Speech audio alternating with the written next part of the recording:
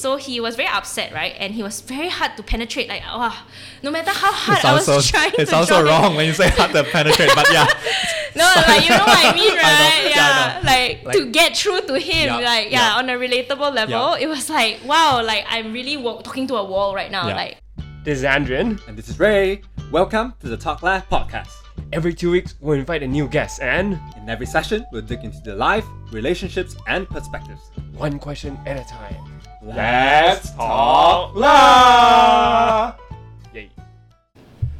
Welcome to the Talk La podcast. So in this series, we're actually gonna cover a lot of different Malaysian local stories. So right now we're actually recording in our humble home in Malaysia. And I think most importantly today, as our very first local Malaysian guest in Malaysia, we're gonna cover Karini Koh. And just a bit of background on how I met Karini, how I know, and the friendship that we've built. Basically, we know each other from our times in Singapore. We were hustling and really studying very hard in Singapore as Malaysian students. And I think the main point that I really wanted to get her on today, because she's been working for 5 years as a speech therapist. Yeah. And I think speech therapy is something that not a lot of people have experienced. It's quite a niche industry, right? So hopefully in this kind of episode, we really want to understand more about speech therapy for those interested listeners or people curious about it. And I think more importantly, you know, your thought process, your mindset behind why you chose and what's your passions along the way throughout this. So there's a lot to cover and it'll be an exciting one. So why not I pass the time to you, Karini, to give a quick introduction of yourself and then we can dive deeper into different perspectives. Okay, so I'm Karini. As Ray was saying, I am a speech therapist. I previously worked in the UK for a couple of years, and then I recently came back to Malaysia, and I've been practicing here for about a year and a half now. So just very freshly coming back to Malaysia and practicing in a different country. So currently I work with both adults and children, but when I was in the UK, I used to work with the geriatric population, so like the elderly population. Mm-hmm. So that's a bit about me. And I think before going into more details about what you actually do and stuff, can you give a general introduction of what speech therapy, what do you do as a speech therapist, day to day, day in, day out, what do you do, what kind of patients you help, and just a brief introduction on what this industry is. I think it's very interesting to talk about this because a lot of people, right, when you tell them that, oh, I'm a speech therapist, the common thing that people say is like, oh, you help people to talk. And then they're like, maybe I need speech therapy, I cannot talk properly, or things like that. Or a lot of people also think that, oh, it's just stuttering, for example, because of movies like The King's Speech, or, you know, those kind of other movies where people see a speech therapist. But actually a speech therapist does very varied type of roles, and it's a very interesting job profession, well, in my opinion. So essentially what a speech therapist does is a speech therapist does all things to do with communication, and swallowing. So if you think about it, all the muscles in your throat that helps you to speak also are very similar to the muscles that help you to swallow. So that's kind of like what a speech therapist does. We see both very young children, so children from the pediatric side who cannot swallow, cannot speak, right? Or hearing impaired children who cannot speak properly, or children who have non-verbal communication, so special needs like autism or learning disabilities because they cannot access communication that way. So that's the side of pediatrics that we cover. And then we go all the way into adulthood, right? So young adults who have traumatic brain injury, for example. So people who had accidents or road traffic accidents or skiing accidents where they bump their head and it affects their language skills or their swallowing skills. And then obviously the geriatric population, so neurological conditions, so things like Parkinson's, motor neuron disease, dementia, you know, all of the things that affect your brain. Or a post-stroke, for example, like if you had a stroke, then it affects your language function, how you speak, and how you swallow. So depending on the area of the brain that's affected, then how does a speech therapist come into play? So we work with patients to help them rehabilitate where they are, to help them access communication with other people, or to help them eat the food that they like, and help them swallow, basically. Wow, okay. So if I'm trying to understand things correctly, it's actually very, very broad, right? Because anything that relates to throat or like speech, in simple layman terms, speech, right?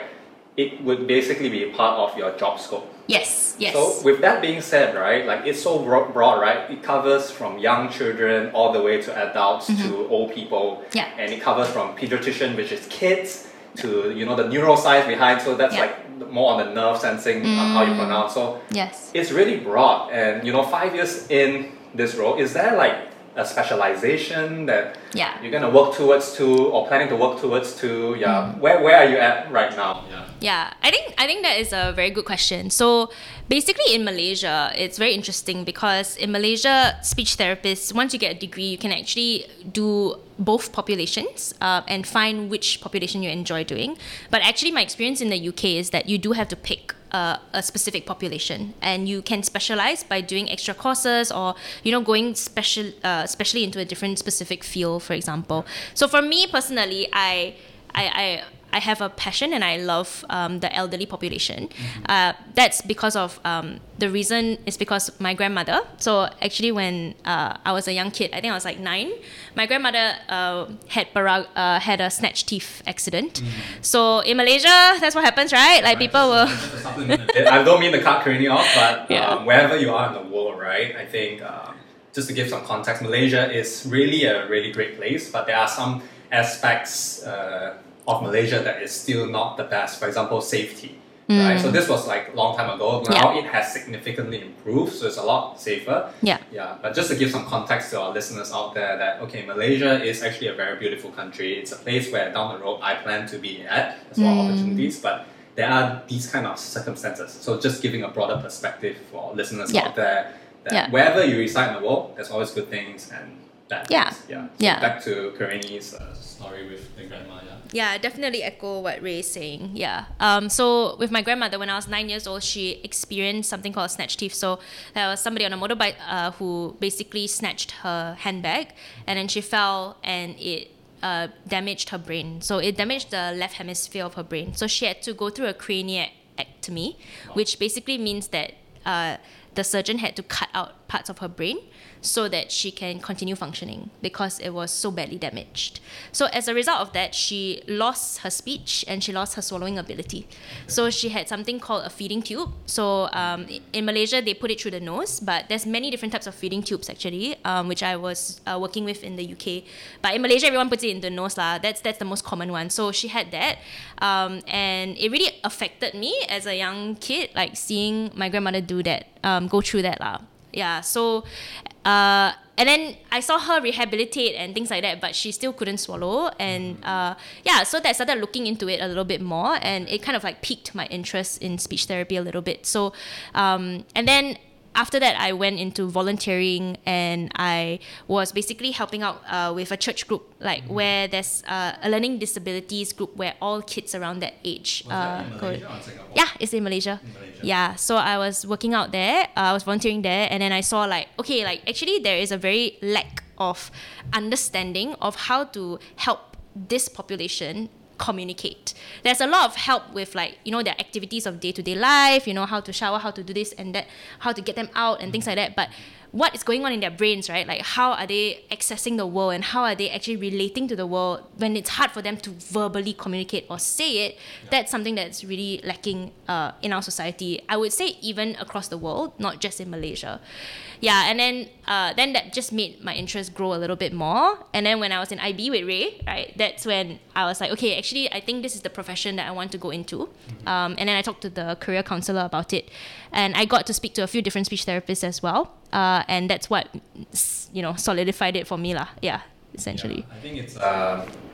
So just to summarize what you've just shared, I think it's just a really, really personal event that has taken place in your life. Yeah. And from that event, I think it really sparked that burning desire that, what's more to this that you can do better? Yeah. So I think it's very, very humbling that you kind of follow that intuition, right? When at such a young age with a personal experience that you went through and through your volunteering work, and you discovered that it's actually an area that you really, really want to make a change, right? So that whether it's old people, whether it's young people, but I think from your experience, it's really more for the elderly. Yeah. You really, really want to help them go through these kind of rehabilitation or process in a less painful manner. Yeah. And because I can, back in those days in IB, I was still pretty lost. Just to give some context, I just knew like I didn't know what degree that I wanted to focus, but knowing Karini, yeah, it sort of sparked to me that wow, okay, Karini already sort of knew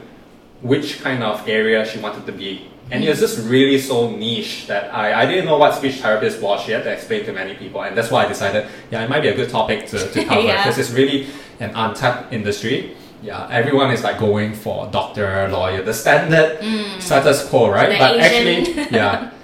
So I think that was a very, very personal. Thanks for sharing that story and going through that. I think I just want to end this point that actually, whether you are struggling to find what you want to do in life, it could be like a very personal experience that really gives you the motivation and passion to go deeper. And the community that you met, especially in the community service, so that sort of fueled you that, there's actually a lot of gaps and a lot more that you could do, and that led you and sparked your interest to further down. So it could be like a personal experience, or it could be, for my case, I think where I actually found some interest or passion is like really by talking to different people in the tech industry, and that led me like, okay, actually it's a fun industry. So that just different ways that life comes at you, and you sort of went down that route. So closing that topic, I just wanted to ask like, okay, so that was how you actually stumbled and why you decided to narrow down. So it's really by a personal experience. Can you also share like the process, because we know that any sort of degree or profession, there must be like a very meticulous process, especially for speech therapy, because it's sort of medically and clinically trained, right? So can you just briefly share the process, the challenges? But let's start with the process first. Okay. What's the stuff that you went through to become like a qualified speech therapist? So there is a process. You're right.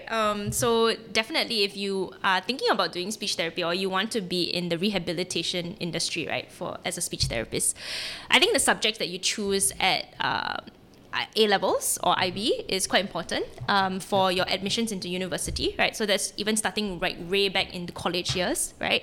So I particularly enjoy language and linguistics, right? That's something that I'm actually quite enjoy. I hate math, right? So I knew I cannot do anything math related. You're really good in literature. I mean, like, just to give some context, like Karini was like a standout literature student. I was struggling with literature because I was like trained as like a science, your strength memorize stuff. But then Karini's like essays always get shared out. I think it's like what Mrs. Wood, right? She shares out her example analysis of certain literature, and I'm like, wow, it's so proud being Malaysian in Singapore, and like but I wasn't the best, but yes, I do enjoy language and I did enjoy literature. So that's definitely one aspect that you do have to enjoy as a speech therapist, because you're working so much with language function, right, and linguistics. So that's the process. You need to know what your interest is, and if your interest lies in language, this could be a profession. And also, if you love helping people, it could be a profession that you want to go into or you think about going into. And then also it's quite biology heavy as well. So you need to understand anatomy, physiology, some parts of neurology as well, because that helps to guide your therapeutic methods and evidence base. But as you said, it's clinical, right? But it's not 100% clinical. So there's a little bit of experimentation with it, such like many jobs, right? Some things work for certain patients and some don't. So you need to be quite creative as well to work with a client or with a patient to see what helps them and helps rehabilitate them. So those are the traits that I think encompasses a speech therapist, essentially. And then when you go into university, I think you need to pick a degree that suits you, right? So different university courses for speech therapy actually is very interesting. They focus on different aspects of speech therapy. Like some universities are famous for their research, right? But other universities might be more practical related. So whether you want to be clinical based or whether you want to go into the research of like the speech therapy methods or the evidence-based practice, that's something that you can think about as well if you're choosing your university degree, if you want to be a speech therapist. And then after you graduate, right, you have to go through something called the Health Professionals Council. That was when I was in the UK. So as a UK graduate, we had to apply to be part of the HCPC. And then you also be a member of the Royal College of Speech and Language Therapists, which is based in London. And then you have to go through an X number of clinical hours as part of your degree. And then you go into working as a speech therapist. So yes, you do have to qualify, and the degree is the minimum requirement. But as part of your degree, you do have to do X number of clinical hours before you can actually practice as a speech therapist. Yeah. Is the degree is a requirement, right? It's a must-have. Yes. Okay. You can't be a speech therapist without a speech and language therapy degree. Yes. Okay. Yeah. Yeah, and I like that you brought up like, okay, because we touched on a bit just now, right? Speech therapy or therapist is very, very broad, right? And I was gonna ask like, okay, because you did mention it's like language and also very clinical. So to what spectrum, like you did mention there's different areas that you can focus, right? But I Yeah. think like in general, right, speech therapy or speech therapists, where in the spectrum it is? Is it more language or is it more clinical? I would say it's clinical, right? Yeah. Good question actually. But the answer to that question is actually it depends. Okay. Yeah. So depends on the client group that you're seeing, and it also depends on the condition that they have. So for example, if I'm seeing a patient that has language deficits, right, because they are a child, so it's a developmental problem. It's not acquired by a medical issue, then that will be very language based, because I'm helping the child access like the different semantic relations, or how to access language verbally or communicatively or writing or things like that. So it's very language and linguistics, because I need to know which part of language is difficult.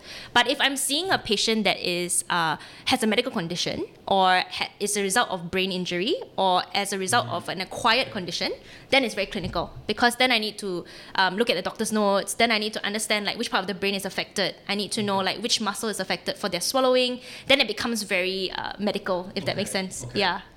Wow. So actually, yeah, it all depends. It Yeah. depends. But I think for your scenario, because I understand that now you're in the private sector, right? I can imagine, is it more on the linguistic side of things that is more common than the clinical side of things? Like, how do you like spend time in terms of your patient's dynamic? Yeah. Obviously, it varies depending on where you are stationed or which Yeah. opportunities. But yeah, You're maybe you can right. share more from your side. Yeah. So as a speech therapist, you can actually practice in a hospital, or you can practice in a private clinic, right? Like what I'm doing. At the moment, I'm working at a private clinic, and we also offer home visits, and we also offer hospital visits. So we have links with some doctors who allow us to come into the wards to see the client. Yeah.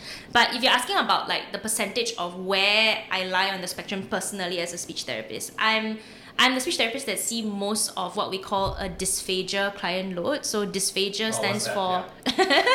for swallowing disorders. Very chim. Yeah, it's not really this chim lah, but once you know about it, Yeah, chim, by yeah. the way, is like it's a Singlish term, right? Yeah, it's Chim Singlish. is like very fancy. Fancy Yeah. word, yeah. But dysphagia essentially stands for swallowing disorders. Okay, So okay. yeah, but yeah, I cannot say like where it is, because it really depends. You can't be picky. Yeah. And I think like In I the think private for- sector, you cannot be picky. But for public, you would say that it's actually more clinical, right? No, it depends on Or the it setting depends on still. the- okay, Yes, okay. it still depends on the setting. Yeah, Okay. but I really would say that it's a very 50-50. There's some speech therapists that really focus on language, and there's some speech therapists that really focus on the medical. Yeah, and at the moment, I'm still kind of doing both. Okay. Yeah. So very broad and still quite generalist across the whole speech therapist kind of knowledge, right? Yeah. So I think that also because being in the clinical field, right, you always have to stay up to date with the latest knowledge, latest findings, or even best practices of teaching Yeah. or helping a child or an adult go through the whole rehab process, right? Yeah. So how do you actually balance that time with your patients, and at the same time, when you find buckets in your life to actually upskill yourself, Yeah. be relevant? Yeah, I think that's a very good question. So when I was in the UK, it was actually regulated that Oh, okay. you have to have X number of continuing practice education hours. So that means that if you don't fulfill this number of hours, you actually cannot practice as a speech therapist, because Okay, you're okay. not up to date, and you are not upskilling yourself, as what you say, right? But in Malaysia, there's actually very poor regulation for speech therapists. So what my clinic does actually, so we have links to a Singapore clinic. So every week we actually have a topic that we're going to talk about. One person will lead it, one of the speech therapists will lead it, and then we will all learn from that person and have a discussion, whether it be a new clinical practice strategy, or whether it's like some new findings in evidence-based practice. And also, I think just having discussions, reading the most up-to-date, subscribing to the speech therapy related articles and paying for that subscription. You follow a newsletter, that you keep updated. Yeah, essentially that's what you need to do to be upskilling, right? Malaysia, as you right? say. Yes, in Because Malaysia it's not a very, requirement, very right? no. Yeah, so guys, if you want to, live in a world full of gray areas, I think in general, developing countries as Yeah. opposed to developed countries will be the place that, you will find a lot of selok belok, like different Yeah. turns or different buckets where you can, exploit in some ways. Yeah. Definitely, yes. Okay. Yeah. That's good. And I forgot to touch on how long was the process for you to go through the whole degree, and then how long you have to practice, how many hours, and then you can Yeah. officially practice as an independent speech therapist. Yeah. Yeah, so for me, my degree actually included the clinical hours within the degree. Okay, wow. So I was very lucky in that sense, where they incorporate the clinical number of hours and you go for what we call your placement, like your clinical placement. Then you have a senior speech therapist basically guide you, and you will see your own caseload and slowly build on your hours there. So once I graduated, I was able to apply for jobs already immediately. But I'm not so sure about how it is like for different degrees, right? yeah, in the countries, yeah. So the process is not that long for me, because once I graduated, I had a job already, and I just had to apply for my work visa, and then I started working in an acute hospital. So I was actually in a hospital setting in the UK. Even during COVID, I was actually working with something called the Home Enteral Nutrition Team. So it's all patients that get discharged with a feeding tube. And then I was meeting all of these patients outside the community, not in the hospital anymore, and helping them rehabilitate their swallowing there. So it was a very interesting caseload at that time. Yeah. And I think we're going to touch, how COVID have changes this whole industry. But I think before that, we've covered, how the whole process, why you step into this industry, your passions for it. But I also wanted to touch, I think it would be good to cover, what's some of the great things, the upside, the downsides, what are some of the challenges that you face being in this industry? What kind of trade-off that you have made? Yeah. So it could be within your work, or maybe outside, there are different opportunities. What kind of trade-off that you have to forego just to be in this industry? Yeah, okay. Good. Let's talk about the upside first, Upsides, because that's it's always always fun, good. right? It's always nice to hear about the positives. Right? Yeah, I think the upside obviously is the job satisfaction, and also I think the feeling that you're giving back to the community. Seeing my patients grow from something that is like they're unable to swallow, or they're unable to speak, or they're having word finding difficulties, they cannot communicate with their family, and then getting to know them on a personal level and working with them and their families to rehabilitate them to where they are now, that's the most satisfying thing ever, right? So that's the biggest upside for me. And I think just meeting like what you like to do, right, Ray, is meeting new people and listening to their stories, like their life experience, like learning new things from them, from different cultures, and Yeah. I get to do it on a very personal level, because Yeah. I'm entering their home, I'm seeing their loved one, right? And I learned so much from that experience. Yeah, so I actually want to share one story that I had in Go for it. the hospital. Okay. And this was before COVID lah. So I was actually seeing this patient. He had a tracheostomy. So it's something that a tracheostomy is basically where you cannot breathe on your own. Okay. And you have to put a hole in where your Okay. neck is, Okay. right? So you become a neck breather. So as a result of that, because your hole is here, you're not breathing from your mouth or your nose, you end up cannot speak, because you can't articulate. There's no airflow in the front. So this patient I was seeing in the hospital, he was very depressed because first you lost your ability to speak, right? You cannot swallow as well because you have a hole in your neck. And then secondly, you're going through so much, you're in the hospital. Wait, so he's on a liquid diet, right? So Just he as is on a whole. feeding tube. Okay. Yeah. So Okay. he cannot swallow at all. So it's a liquid diet, Yeah, right? liquid. Yeah, you're right. Yeah, Okay. liquid. So I went to see this client because I needed to see him for whether he can start breathing again. So we had to occlude his hole and see if he can breathe, and also see if he can speak, and also Okay. assess his swallowing. Okay. Yeah, so those are a couple of things I was doing. So this patient, he was very, very funny. So he was very upset, right? And he was very hard to penetrate. Like, no matter how hard I was trying to it sounds draw so him. wrong when you say hard to penetrate, but yeah. No, like you know what I mean, I know. right? Yeah, I know. Like to get through to him, Yeah, like yeah. on a relatable level, Yeah. it was like wow, like I'm really talking to a wall right now, Yeah. like, and I'm quite a cheerful, bubbly person, Yeah. but he was testing me. He was really Wow. testing me. But something happened during my assessment which broke a smile from him. So I'm gonna share this, and it's Wow, actually quite okay. funny and embarrassing, but I think it's a very nice story. Okay. So he cannot mobilize by himself, so he cannot get out of bed to go to the toilet. Okay. So in the hospitals in the UK, they give you a little bottle for you to pee into. Okay. Okay. So he probably did it before my assessment, Yep. and he put it on the chair next to his bed. And I was not aware of that. So as I was doing my assessment, I wanted to get down to his level and like be face to face with him. So I sat on the chair, and that bottle of pee was there, and it like went all over me.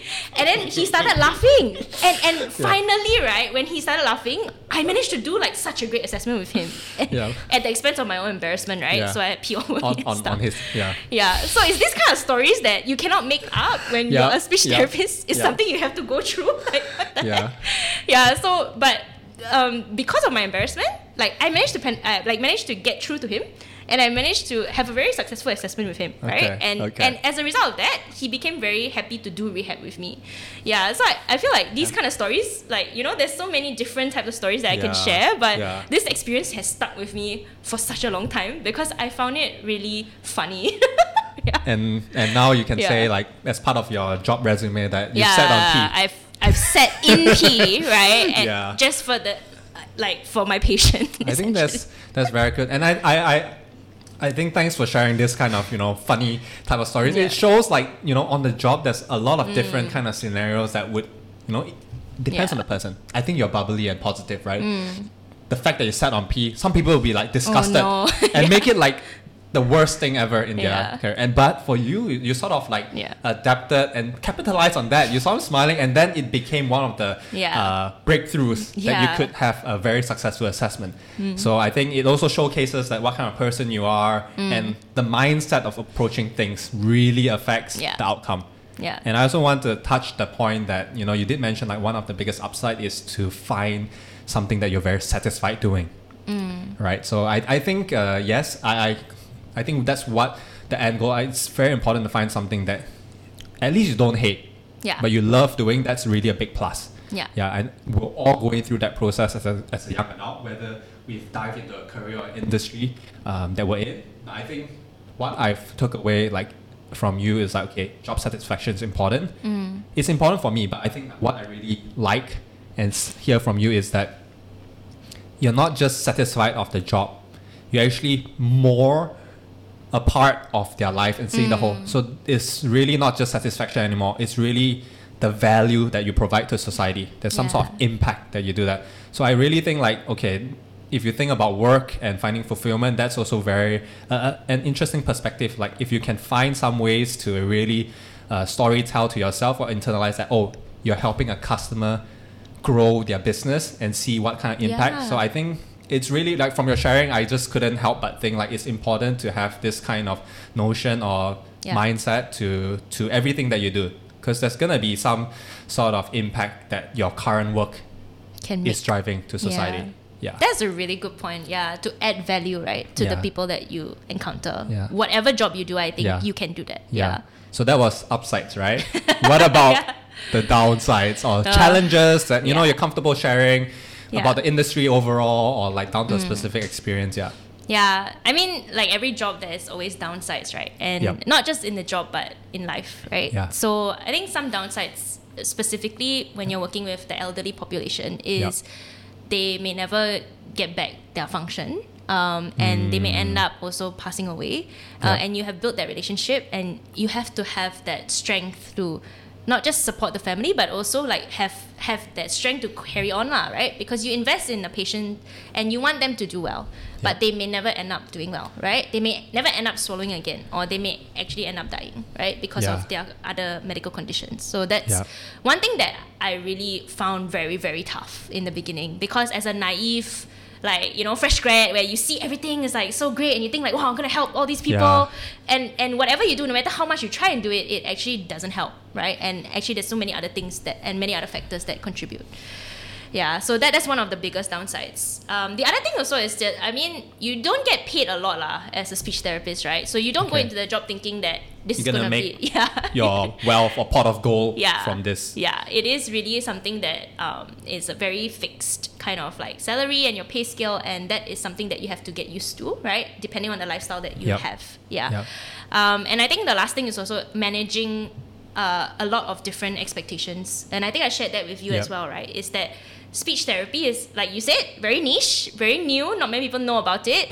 Yeah. And it's advocating for the profession and trying at the same time justifying yourself, right? So Yep. sometimes I also feel like because people don't know about it, they look down on it, or you know, they talk about it like, oh, does it really work? They're very skeptical about Yep. it, right? There is a lot of evidence behind it, but people don't know, right? You need to prove yourself Yeah. all the time, right? And what's the Yeah. value that Correct. you can provide through the process, right? Yeah, and people are not trusting of that, then Yeah. they end up just distrusting it, and you feel very like it impacts your self-esteem. Yeah, so those Yeah. are the downsides, some of them. And just touching upon like, because I think I've had, I think everyone have went through like some close friend or family members going through death, right?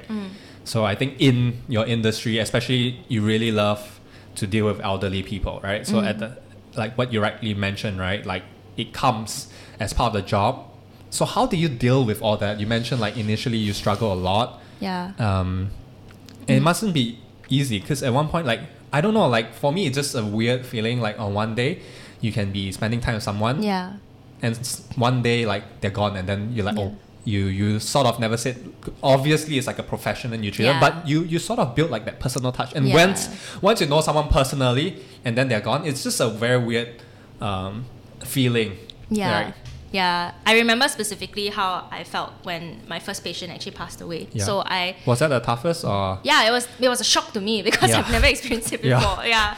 And I know it sounds very naive Yeah, to say that, yeah. but yeah. So when I first started working in a hospital, like in a hospital, everyone's very, very ill, right? That's why they're Yep. staying in a hospital. And I built quite a very nice relationship with this patient. She had a lot of problems, but she was very lucid. And this is very important in a patient because some patients that come in, they're not lucid, they cannot talk to you, right? But she was conversing with me, like she knew my name every time I came to see her. We had a very nice relationship.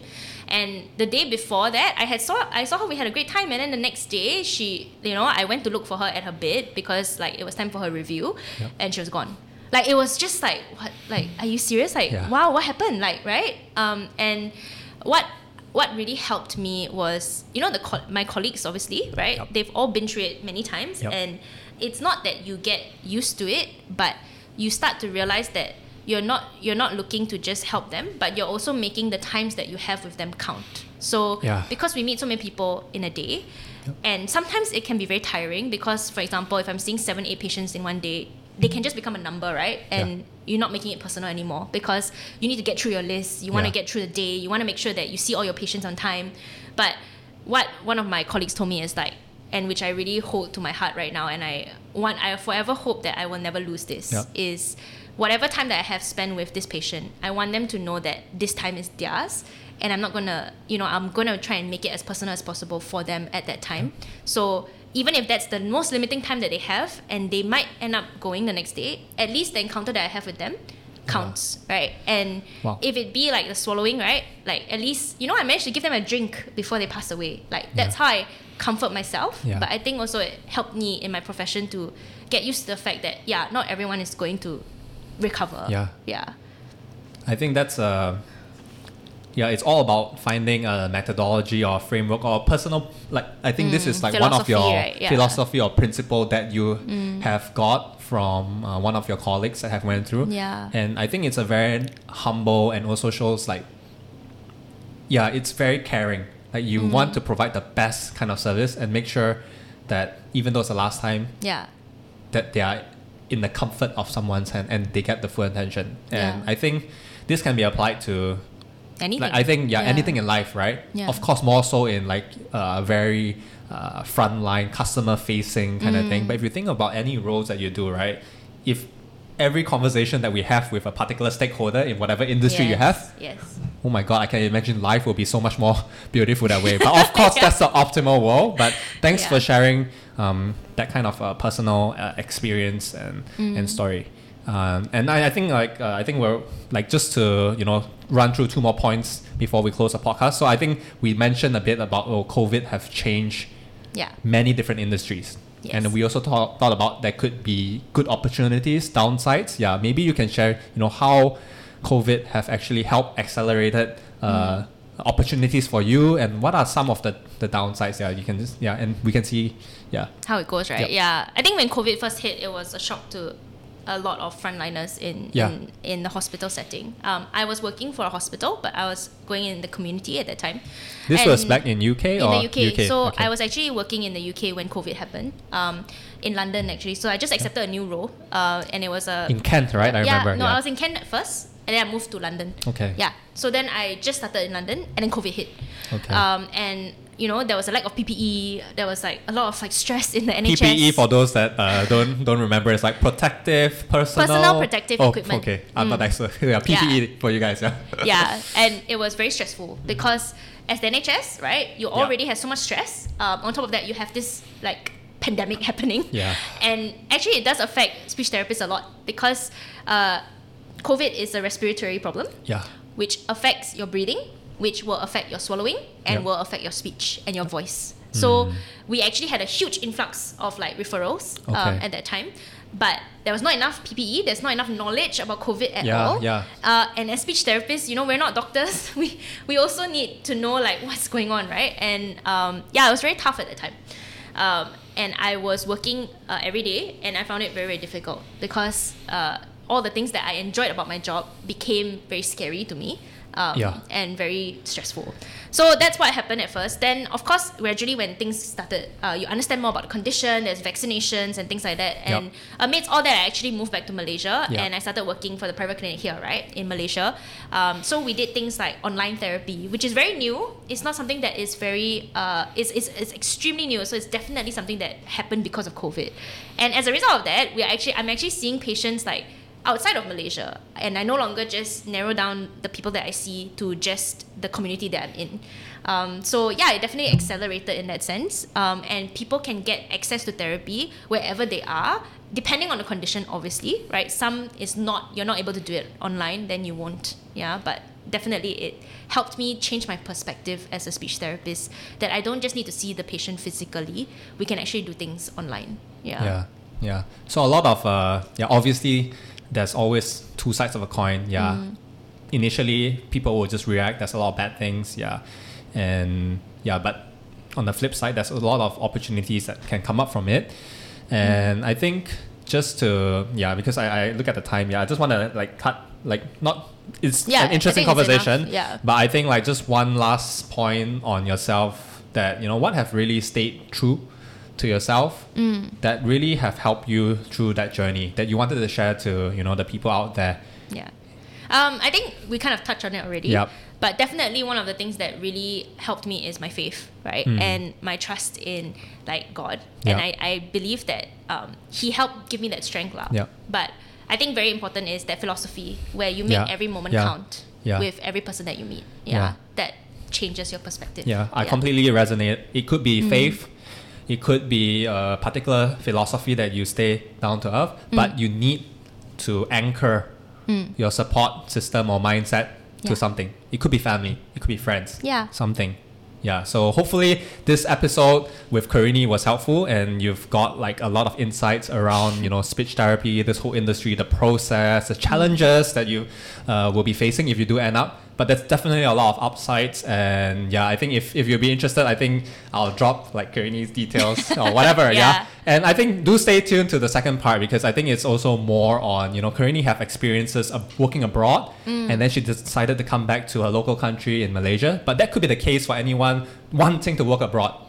So I think we'll do stay tuned for the second part with Karini. And once again, thanks very much for your time, and thank you, Karini, for sharing such a personal and insightful insightful story about this whole speech therapy. I've learned a lot, and I'm sure the guests will too. Okay, thanks for having me. All right, bye-bye.